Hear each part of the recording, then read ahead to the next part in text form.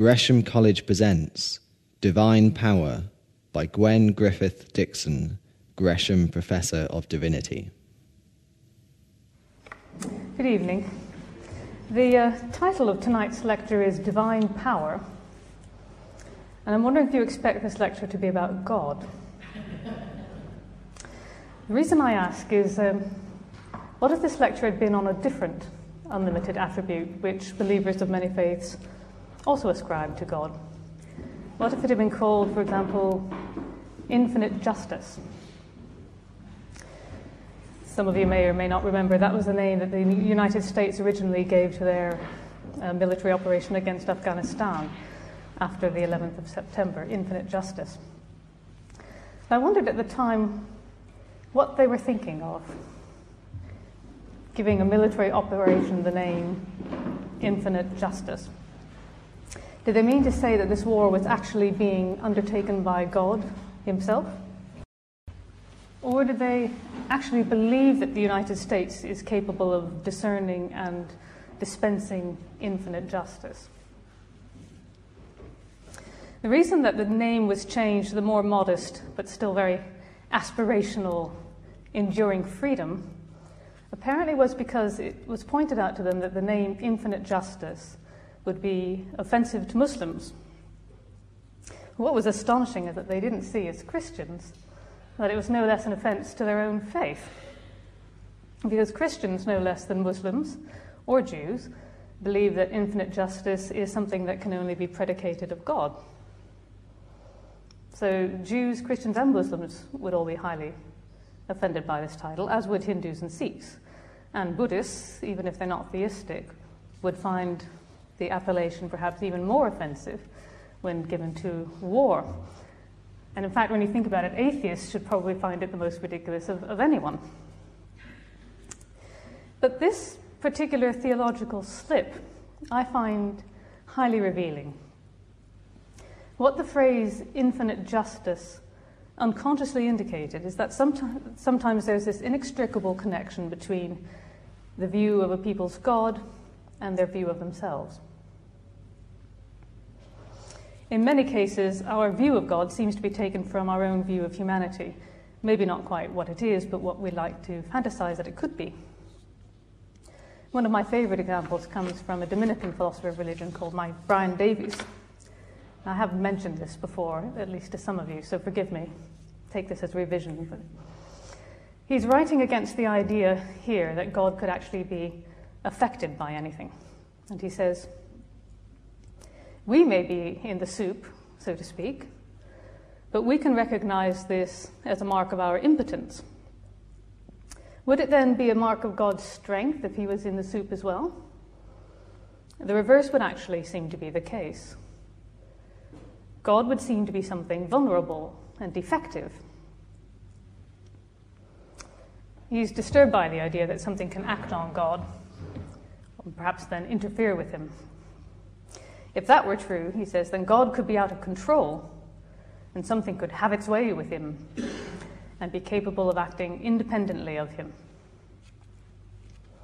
Now, whatever the merits of this case, the anxieties that he expresses over God's invulnerability look like the deification of a fantasy of human invulnerability.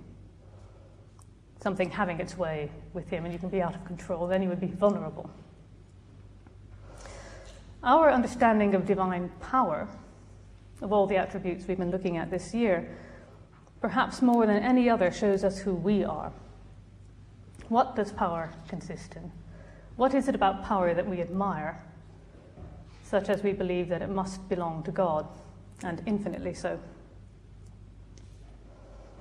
Gareth Moore, also a Dominican, in fact he was in the same community as Brian Davies, shows a certain skepticism about what can be involved in this particular theological game. To worship one who is powerful in this way can seem a very dubious thing, he writes. It comes close to power worship. A process theologian, David Palin, goes so far as to say that we should give up the idea of omnipotence as something that we use to describe God with. It's an inappropriate quality of the proper object of divine worship, It implies that God is capable of being a despot, and that we may believe that the divine does not act despotically at present, either because we are ignorant of the strings that are pulling us like puppets, or because God is at present not sufficiently bothered to take control. Such views of divine power, he writes, probably owe more to human limitations than to insight into the divine nature. When we find ourselves frustrated, we're tempted to react like children and think that if only we had the power, then we would not put up with such nonsenses. So that's a process view that omnipotence conceived in this way is something that actually is not very appropriate to God. Before we return to this idea of the connection between the human and the divine, let's look at some ideas from the past, from 3 different religious traditions. The first is Thomas Aquinas, writing in the 13th century, who did, unlike Palin, believe in infinite power. He thought that because God is infinite, God's existence is infinite, therefore active power, as he put it, needs to be infinite as well. The difficulty, as he said, very rightly, is explaining what God's omnipotence actually consists in. He writes, "For there may be doubt as to the precise meaning of the word all," which makes him sound a bit like President Clinton, I suppose. When we say that God can do all things, what does all mean? And there are 2 areas which, for Aquinas, all does not include. One of them is doing what is evil, and the other is doing what is logically impossible. The problem for all people who hold this point of view is how to explain that there are things that God can't do without this looking like a limit on his power or his omnipotence. The way that Thomas does it, in the first instance, as far as doing evil is concerned, is to say doing evil or sinning is not an accomplishment, it's a failure. So it's not something that you can do, it's something that's a sign of weakness or ignorance. Or as he puts it, to sin is to fall short of a perfect action. Hence, to be able to sin is to be able to fall short in action which is repugnant to omnipotence. Therefore it is that God cannot sin because of his omnipotence. His second escape route, as far as the logically impossible is concerned, is again to say this is not something you can do that happens to be very difficult. The logically impossible isn't just a miracle, it's something that makes no sense. So it's more like saying a square circle than saying the philosopher's stone. The philosopher's stone may not be real, but we can imagine it, we can conceive of it. But a square circle is just nonsense. You can't picture one. It's not that it's something very difficult to do. It means nothing. For such cannot come under the divine omnipotence, he writes, not because of any defect in the power of God, but because it has not the nature of a feasible or possible thing. Therefore, everything which does not imply a contradiction in terms is numbered among those things that God is called omnipotent for. But whatever implies a contradiction cannot be a word, because no intellect can possibly conceive of such a thing. Thomas does say what omnipotence is chiefly shown in, but I'm saving that for later, so we'll come back to that one. Our second stop in this worldwide tour is in the Muslim world, with one of its most famous thinkers, Al-Ghazali. He has a very intriguing profile as a contributor to these debates, because he started out as a first-rate philosopher with a sort of world-class philosophical mind, but then had a sort of philosophical breakdown, if I could put it that way, and spent many years wandering, and discovered mysticism, and became highly skeptical of the values of certain kinds of philosophical reasoning. But when he counteracts it in one wonderful book called The Incoherence of the Philosophers, which is a title that should be on every academic's wall, he actually counters philosophy with a really cutting-edge philosophical reasoning, and deconstructs it. But what's intriguing is that when he comes to these questions, he takes more or less the same position as Aquinas, the arch-philosopher, you might say. the one who has no problem with faith and reason. So he says that the logically impossible is not within God's power, for the same reason that Aquinas gives. Because the impossible, he says, consists in affirming at the same time that something is or is not, for example. And he gives other examples. So what on strict logical grounds is impossible is simply incoherent. And God doesn't do incoherent things. Anything else, like raising a dead man and making him right while still being dead, God could do if God wished. So he's no trouble with extreme miracles, if I could put it that way. God could surely do those if he wished. The logically impossible is just not a thing to be done. As far as the making of a dead man to right and similar things, he says, well, God is the agent of all. And once it is understood that he is the agent of what normally happens, it is seen that he can also choose not to create the normal, expected event. When you put it that way, if God's continual action and intervention is required even to make the normal happen, then God's continual intervention can easily divert the course of the normal. So in other words, in Ghazali's view, it's not as if the normal ticks along by itself and the miracle requires some intervention. God is there continuously enacting all of this, so it's no more difficult to make a dead man right than it is to make a dead man sort of corrupt into earth.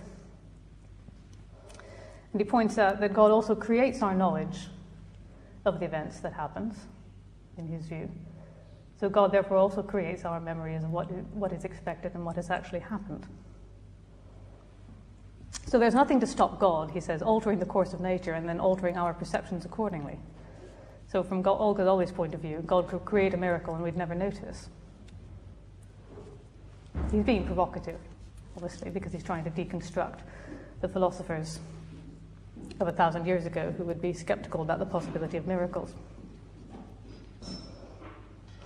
Muslim thinkers also dealt extensively with the question about whether or not God can do what is evil.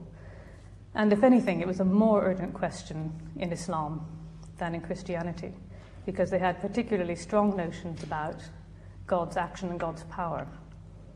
So for some thinkers, it was actually more repugnant to say that God is not responsible for evil, because that seems to imply something's managed to escape his control. They'd actually sort of take it on the chin for our notions of a good God and say, yes, God did actually will that to happen. They'd rather do that than say, well, God, wrung his hands over it and really wished it wouldn't happen, but he just couldn't do anything about it. To them, this is not a God worthy of worship. There were thinkers who argued that God could not do evil, like Abu Ishaq al-Nazam, and this is 400 years before Aquinas. He said that God was actually unable to do evil. God performs actions purely for their own sake, because of their own intrinsic value.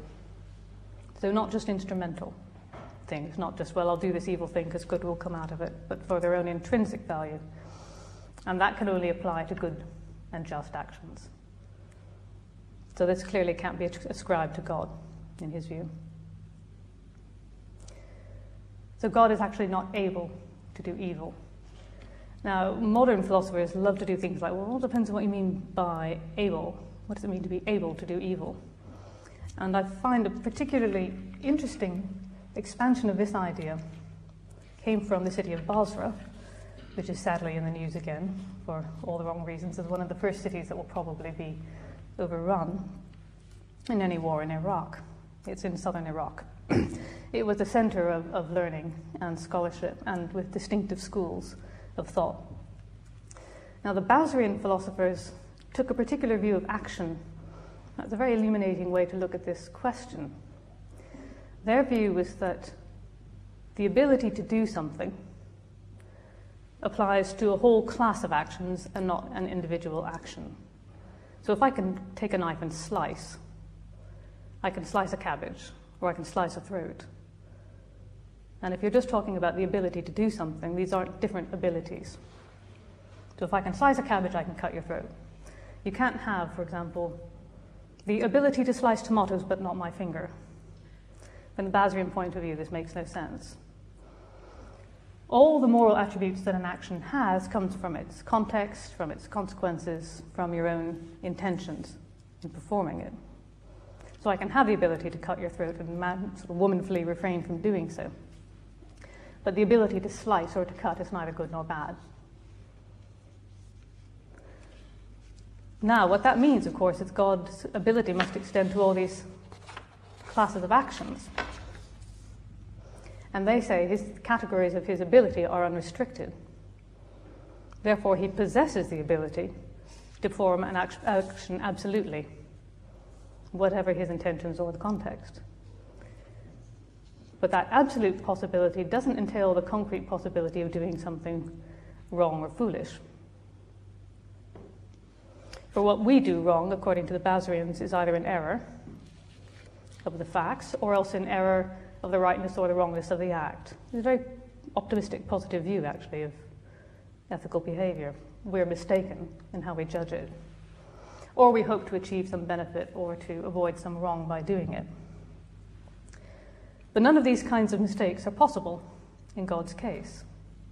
So it becomes concretely impossible for God to do something evil. But because there's no kind of category of actions God can't do, they say that this is no restriction on God's omnipotence. So that's an interesting way of breaking down this issue of saying that no, God is not capable of doing wrong, doing foolish things, doing evil things, but that is not a restriction on his power. If anything, it's a sign of God's wisdom or God's goodness. Our last stop is in India, which, as you know, is very diverse religiously. And so these are just a few strands from different Indian religious traditions, or what we tend rather superficially to call Hinduism. The word for God, the single God, is Ishvara. And the root Ish in Sanskrit actually means the power to will. The ability to will, not the will to power, as in Nietzsche, another relevant point, but the power to will something. And that clearly is so fundamental to their notion of what the Lord is. Ishvara is often translated as the Lord, that it becomes the name of this God. And it's often, when you find references to Ishvara in Sanskrit literature, you'll often find it in a particular context, which is the creation and the maintenance and then the dissolution of the world according to the will of the Lord. One thing that strikes me as an outsider reading their discussions when they say, I'm going to talk about omnipotence now, and they proceed to talk about it, write about it, they approach it through a description of what God actually does, in their view, rather than considering whether God theoretically could do this or that. And above all, what they think God actually does is to create and then dissolve, bring in and out of existence worlds, universes, endlessly, infinitely. So God's omnipotence is actually shown in the fact that he creates infinite worlds without limit. And it's also shown in God's governance of the world, for which they generally take a very immanent view. God is controlling the world as his inner controller through things in the world. So where Western monotheisms, I'm including Islam as Western, it's West compared to India, where Western monotheisms sort of tacitly give you the picture of a God who acts in specific activities and specific tasks. Can he do this? Can he do that? He does that. He doesn't do that. The tacit picture here is of a divinity sort of continual, subtle, mediated power. Not this or that isolated event, but just the continual keeping in being of creation. In many of these traditions, of course, it is more personal than that, and God's power is shown directly in relation to human beings. Directly concerned, I'm quoting, with the trials and tribulations, with the joys and sorrows of the individual souls. That comes from a tradition of the philosopher Madhva. And for Madhva, God is also the source of ignorance, which is different from other Indian thinkers like Shankara, who I often quote. But God is also the source of knowledge, the cause of knowledge in us, in telling us the way out of suffering.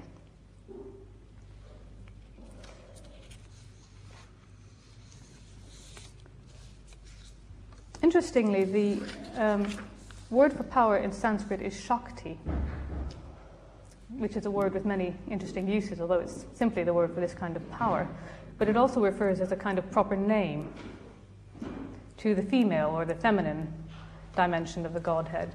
So sometimes you see Shakti as the feminine side of Shiva, or you see Shakti referred to as the Divine Mother. So I throw that in just at the end, but it was an interesting observation from Hindu professor Arindam Chakrabarti, who wrote to me, "Isn't it interesting that while in Semitic religion God's masculinity is constituted by his power, the Shakti power of God is constituted in Indic theism by her femininity?" That is a sort of different perspective in how you view the divine, that when you want to talk about power in India, it's mum, it's not dad. It's the feminine. What comes to the fore for me from these discussions in Indian philosophy is that divine power is seen in what God actually does, according to the believer. And I suppose if your aim is to understand your faith, or if your aim is to understand God that you believe exists, how else would you go about it?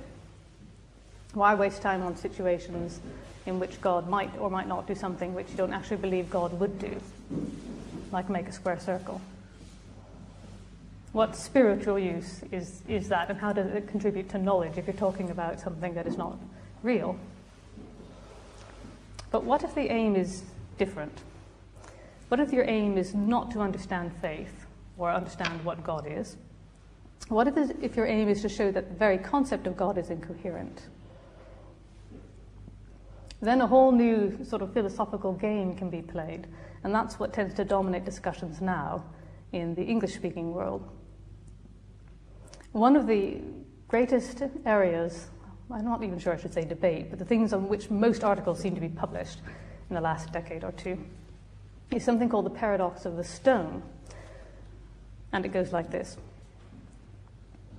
Either God can create a stone which he cannot lift, or God cannot create a stone which he cannot lift. If God can create a stone which he cannot lift, then he's not omnipotent, because he can't lift it, right? There's something he can't do. If God cannot create a stone which he cannot lift, because he's so good at lifting, then he's not omnipotent, because he can't make it. So either he can't make it or he can't lift it. Therefore, God is not omnipotent. And of course, what's going on here is not, well, we should all start believing in a weak God who needs to take up weight training. Obviously, what's going on here is there can be no omnipotent being, because the concept is incoherent. Now, if you're a believer, you might like to consider whether your faith really consists in a God who can lift stones, or for that matter, make them in that kind of way. If you're not a believer, you might think whether, in fairness, religious believers are obliged to believe in a God that engages in kind of hands-on geological activity. But if, as I suspect the majority are, you don't really see the point of this question, or you don't see that this is in fact a burning, profound religious dilemma, you might be wondering why so much time has been spent on an ostensibly silly question. There are ways of tackling this stone paradox head on. You can say that he's got infinite stone making power and infinite stone lifting power, and the one always outruns the other, so it doesn't really constitute a limit on his omnipotence. One of my favorite ways of getting around it is to say, all right then, if God can do something that's self-contradictory, then what's wrong with saying he can do two things which are self-contradictory? I mean, that's no more implausible than saying he can do one thing that's self-contradictory. So he says, Harry Frankfurt, if an omnipotent being can do what is logically impossible, then he can not only create situations which he cannot handle, but also he can handle situations which he cannot handle. And that's no more self-contradictory. So there. But of course, this doesn't really settle it for the skeptic. I think one of the things that we observe here in this kind of debate, which has gone a long way from reflections on spiritual wisdom, as in the mystic East, is that philosophy in the English-speaking world has become obsessed with God's capabilities, rather than with understanding the relationship between God and human beings. Aquinas or even Rushd or Al-Ghazali or the Nyaya thinkers that I've all looked at earlier would have thrown up their hands at the idea that God had capabilities, as if he were a sort of very high-tech weapon. For these thinkers, God doesn't engage in activities. He doesn't have capabilities. And the point of this kind of philosophical reflection on, can God do evil? In other words, am I responsible for my evil, or is God responsible for it? These have a sort of philosophical point. They have a religious point to them. You're not trying to nail down some trivial issue. You're trying to understand what is deeply important to you. So does this obsession with divine capabilities indicate that this anthropological link, this link between human fantasies and pictures of the divine, is actually showing here again? This process that constructs a picture of divine power out of its fantasy of human power and then reclaims it. There's an interesting line from the Bhagavad Gita. This human person is made of faith. You are what you have faith in. You are what you have faith in. So what is it that we have faith in here? Or you could as well ask, what have these people lost faith in? And here we can reflect on some insights again from this philosopher, Hindu philosopher, Arindam Chakrabarti. He was alluding in an article to the activities of some of the Hindu extremists, or as people tend to call them now, Hindu fundamentalists. And he says that violence on behalf of faith is actually a loss of faith. A loss of faith in Dharma, as he puts it in the Hindu context, religious duty, or a loss of faith in God. It's a loss of faith, he says, that makes a religious community turn violent. As he writes in the Hindu context, if Hindus really believed that Rama or Shiva is omnipotent and omnipresent, then they would not have taken up arms to protect Rama. We can extend this point to say if religious terrorists, for example, really believed in the rule of God and the reach of God's justice, they wouldn't commit the acts that they do. We could also say if the White House, which apparently is vigorously Christian, as some of its members are said to be, if they really believed that infinite justice belonged to an omnipotent God who acts in the world, how would they act now? And how would they name it? The less overtly religious British look with alarm in some circles on the alleged Bible study mornings that we hear about taking place in the White House. I don't know if some of you saw the interview with Tony Blair and Jeremy Paxman last week, where Paxman pressed him on his Christianity and then asked, do you pray with George Bush? I think it was very interesting to me, the contrast between the American and the British perspective. I mean, Bush would probably have said yes, and he would have seen it as going down well with the voters. There was a clear look of alarm and distress and annoyance on Blair's face. I mustn't admit to anything so shameful as this. You could have asked him private questions about his relationship with his wife, which he would have been more likely to answer. But it's clear from that negative response he gave to Paxman that the British attitude towards prayer in the White House is one of great concern. And many people's, I think, response would be, this is an unfortunate consequence of faith kind of meddling in politics. But I wonder if, following this paradoxical suggestion from Chakrabarti, are we seeing instead a loss of faith in divine power? And I can't help wondering if the God that they believe in is a God that's become like the UN. God is not living up to his responsibilities to control the world. We have to step in, and we have to sort it out. We'll have to go it alone if necessary, with or without God's help or the UN. But if so, this is following that familiar cycle that I described at the beginning of this lecture of having a particular fantasy of human power and what it consists in, capabilities, being able to control things, projecting it outwards onto God. But when that God, if that God exists, fails to act in the way that he ought to, based on our picture of him, then you step in and you reappropriate that image and you call your own military Operation Infinite Justice, and appropriate the divine power that you've just ascribed to God. So whereas Hinduism talks about Ishvara, Ishvara's power in creating and sustaining and controlling and dissolving the world, now it looks like our desires to create, sustain, control, and destroy the world are being named as infinite justice. What happens when there is a human appropriation of the power which, for the conventional believer, should properly be God's, for example, the taking of life? Chakrabarti derives this lesson from the Mahabharata. When religious duty is violated, it itself becomes a killer. Manipulating a civilization's values, therefore, can be a very dangerous thing. We heard much about, after the 11th of September, we heard a lot about the need to defend our values. But I wonder if our values need defending. Do they instead need putting into practice?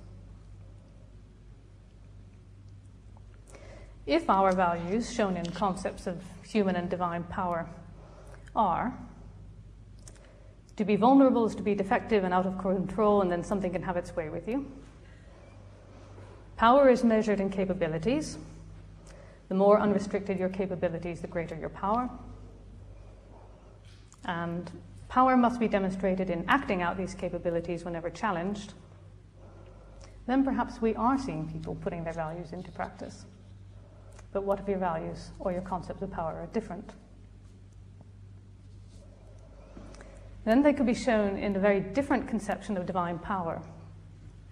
Perhaps one in which omnipotence is shown in infinite generosity, or endless giving, rather than total control. Now that may sound radical or new age or feminist or lefty or whatever, but actually, listen to these three very traditional sources I consulted earlier. In the Quran, majesty and generosity are conceptually united in one of the divine names given to God. And Al-Ghazali, whom I quoted earlier, explains, "For majesty is his by nature, while generosity emanates from him to his creation." So majesty isn't unpacked or explained there as control, it's shown as generosity. That's what divine majesty consists in. One more quote from Arindam Chakrabarti. In the Indian tradition, the greatest power ascribed to Ishvara, to God, is the power to shower grace, often undeserved. So while it is a great thing for omnipotence to create or destroy a world, the power to give unlimited grace is even greater. And finally, from Thomas Aquinas, God's omnipotence is above all shown in sparing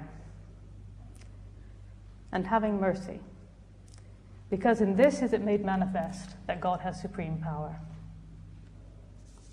Thank you.